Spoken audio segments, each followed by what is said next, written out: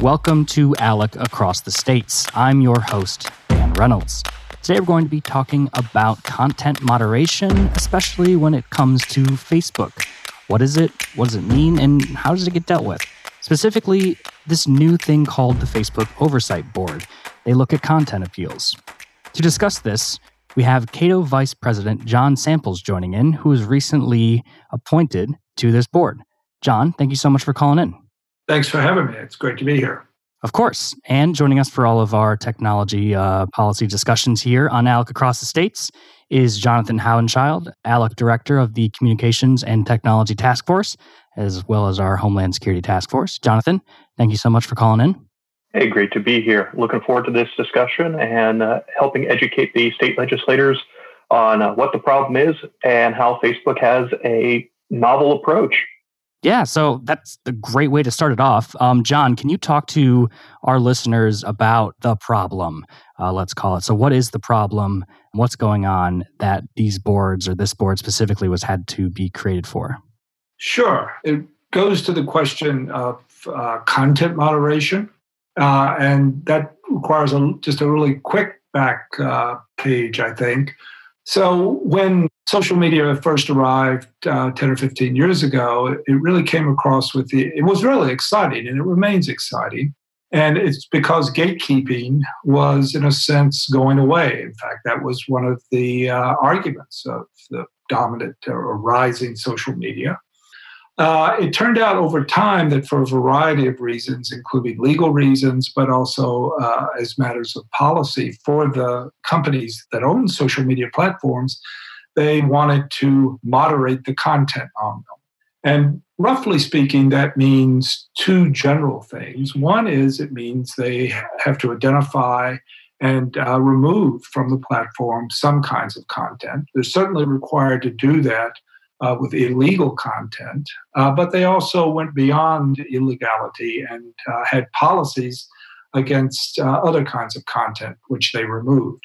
The other thing they do is I think of as a kind of editing, but it's often called downranking. What it means basically is that they can arrange it such that fewer people see content. They can also do things that fit into providing more speech, I would say, about content. That is, they point people to other sources, mostly about controversial policy issues or other matters.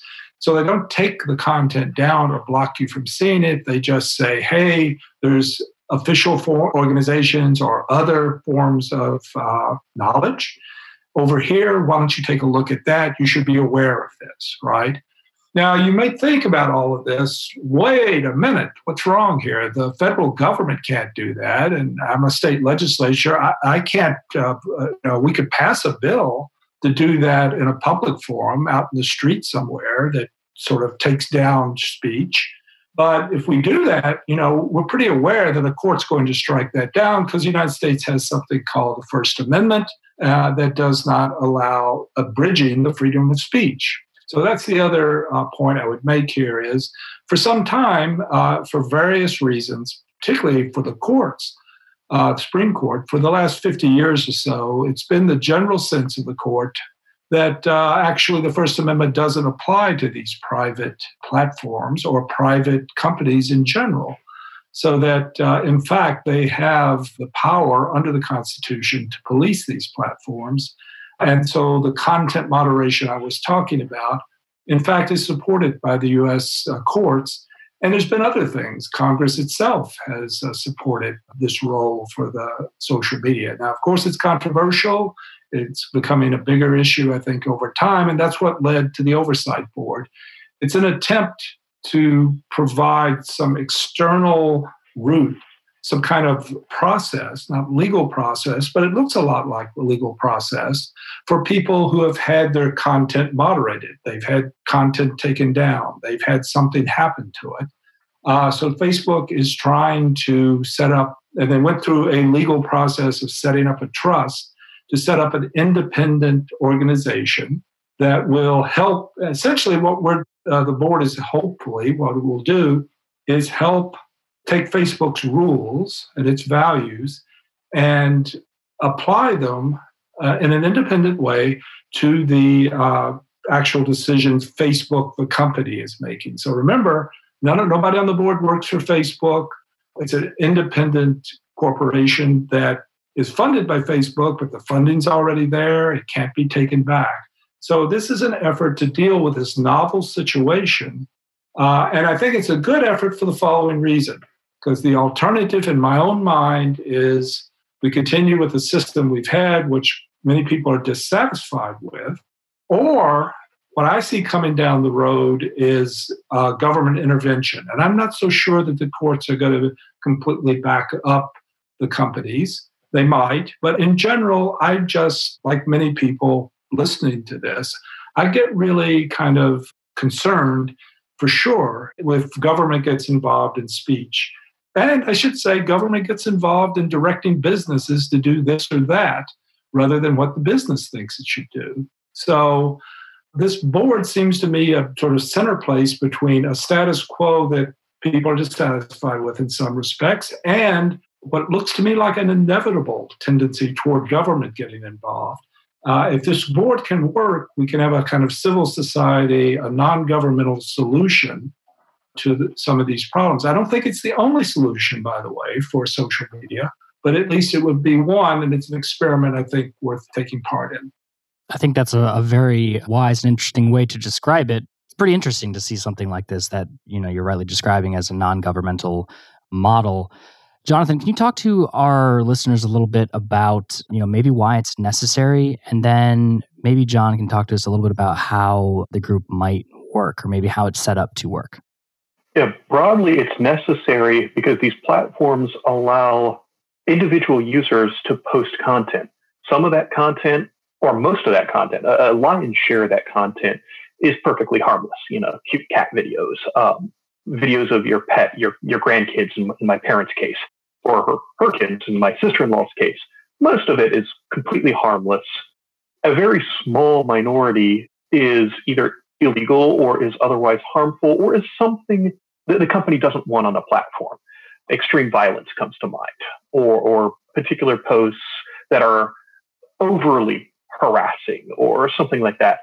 And they've created what they call community standards, what's allowed and not allowed on their platforms. And they have teams of people and also automated software that review the posts that have been flagged. Some of them stay up, some of them are taken down as violations. That's what most people think of when they hear the term content moderation. It's necessary because platforms are a reflection of human life and human behavior. There's a lot of good actors, there's some bad actors. So you see bad content on, and the platforms don't want that bad content on their platforms. And the solution for them is to remove that content, and it's allowed by law. Actually, it's encouraged by law. And the volume of content moderation can be a particular problem. I checked a while back, and I know it's substantially more now, but for example, YouTube, there are approximately 1,000 hours of video uploaded I believe it's every minute, might be every hour to YouTube. 1,000 is at the very least every hour, if not every minute. There's something like, I believe it was 500 million tweets a day. And Facebook posts, I believe it's in the hundreds of millions of status updates a day. It is just a huge task. And the content moderation is done in part by humans, in part by AI, and in part a mix. Each company has a different approach.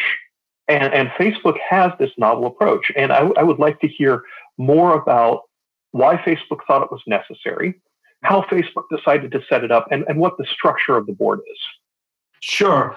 That was great comments. I think all very true. If I had to say one, I'll tell you what I think, why Facebook did it, and I'll tell you why I think Facebook did it, which are slightly different stories, but I think both have some truth to them. I think they did it because they became aware that the business model, the success of the firm, ultimately depended on content moderation had to be done. That if you didn't do the content moderation, and remember the business model of Facebook and social media, these two-sided platforms, is to bring people to a place, and at that point also you sharpen the advertising, you make for better ads for them, and that's where the revenue comes from. So if nobody shows up on the platform, then there's no ads to be sharpened. There's no ads to be better information for advertising, and your business fails. So I think the idea was if you don't keep off some of it's illegal that they have to deal with. But beyond that, there's legal stuff that would be legal in the public forum that nonetheless would drive everybody off the platform, right? And I think there's also the moral thing that a lot of them just didn't want to be amplifying this material. But I think my view is that this was a crucial business decision. To make this thing work, you had to have content moderation. Okay. But there's a second problem, which is if content moderation is, for someone like Facebook, is seen as unfair or biased in a lot of ways, or done, I really have to say, inconsistently, there's going to be, you're going to have a problem with getting it to be considered legitimate. So the word legitimacy starts showing up in 2019 in what Facebook says. And what that means is they have to take stuff down, but they want people to think the process of having done that is legitimate. Well, if you've got a situation where you get something taken down and then you don't know why and so on, that's a problem. The second thing is, if you can call someone who knows someone at Facebook and then they talk to the content managers and the stuff goes back up, that's not a legitimate process either. It's like everybody who knows is twice removed from Facebook can get their stuff back, and then everyone else is frustrated because they don't understand why this happened. So you've got to have a public process, a transparent process, and it's got to be something people can believe in, right? So that's what led to this. And they put a lot of money in this process and really remember, 3 billion people use this social media. It's an international entity, so it's really hard to do. Now, the structure is an appeals process. People who have their stuff, their post taken down, can appeal that. And then there's a process being set up and a procedure and software where you can write out why you think this doesn't violate the community standards that was mentioned before. And then goes to the oversight board. The oversight board has a staff that picks out the cases that are just like the Supreme Court, that have the broadest impact, are pressing, are most important, right?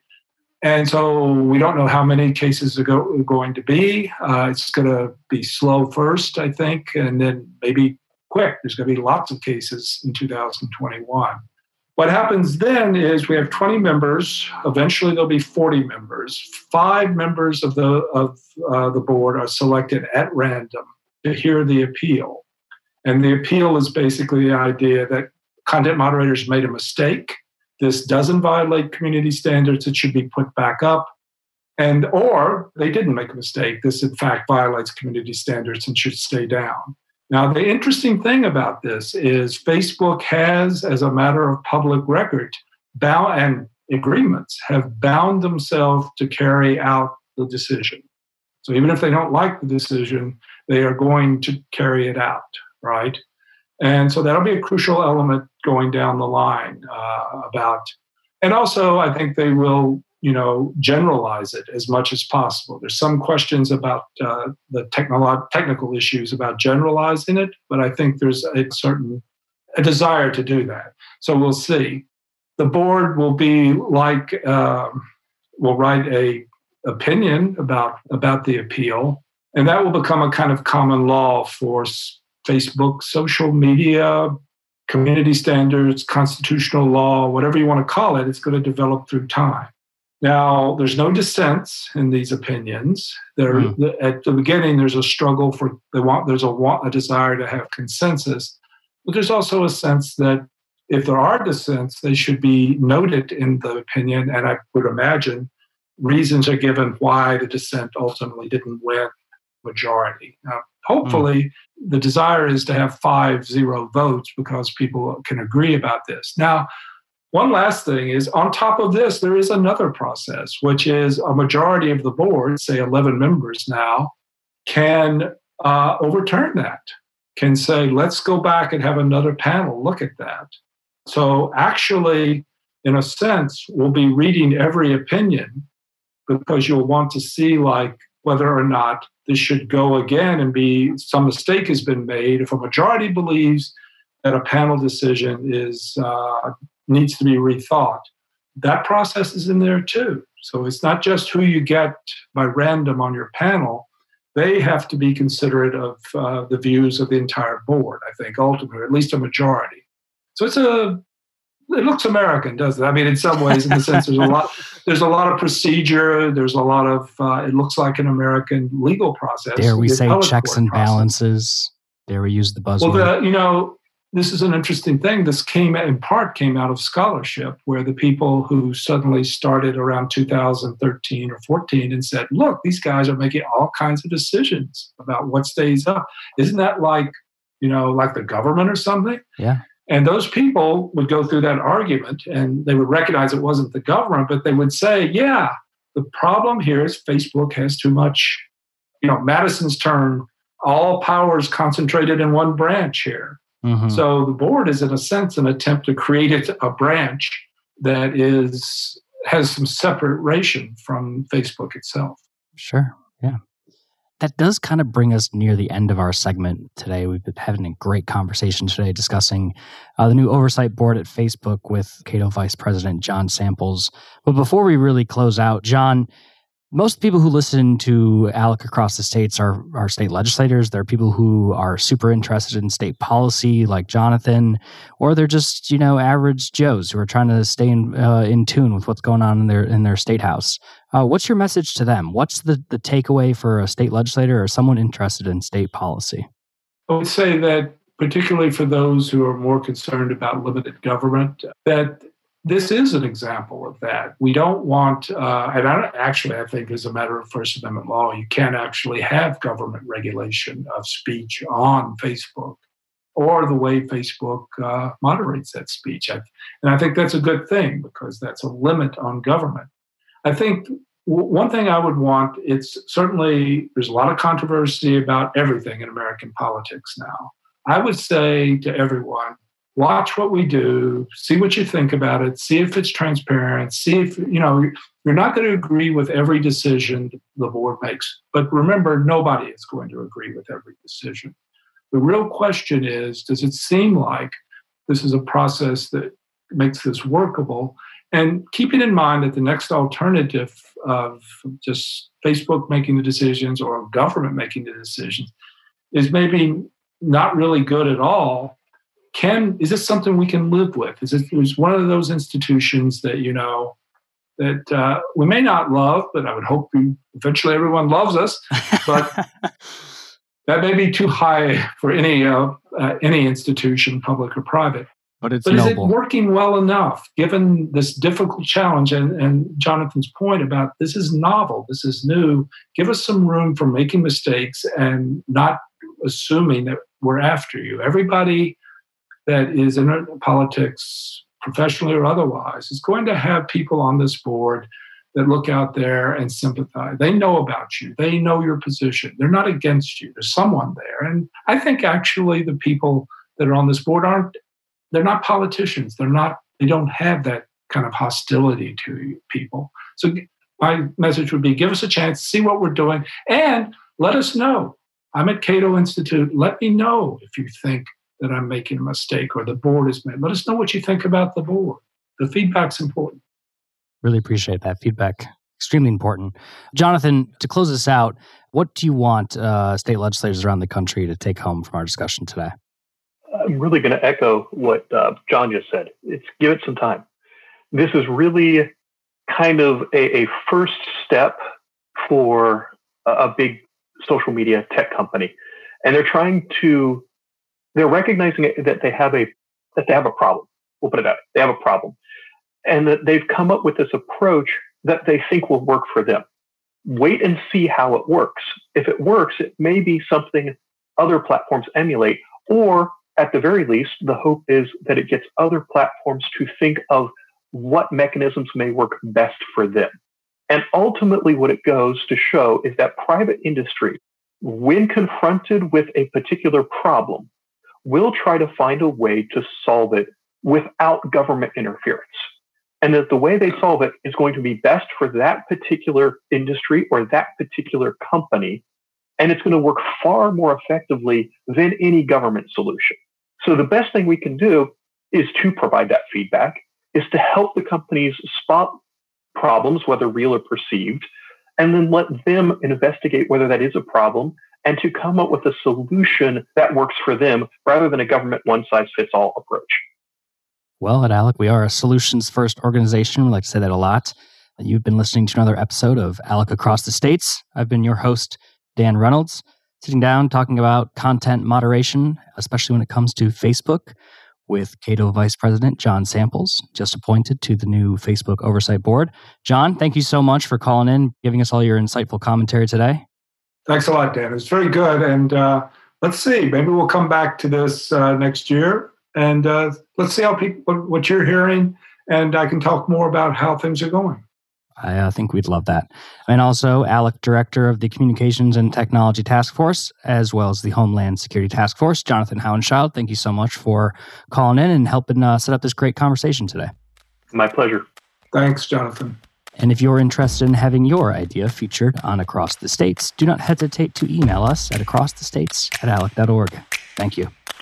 Thank you for listening to Across the States, the leading state-focused policy podcast presented by the American Legislative Exchange Council, the premier free market organization of and for legislators. To learn more about our work or to make a tax-deductible donation, visit alec.org. Tell us what you think on Facebook and Twitter at ALEC States. The views and opinions expressed on Across the States are those of the speakers and do not necessarily reflect the official policy or position of the American Legislative Exchange Council.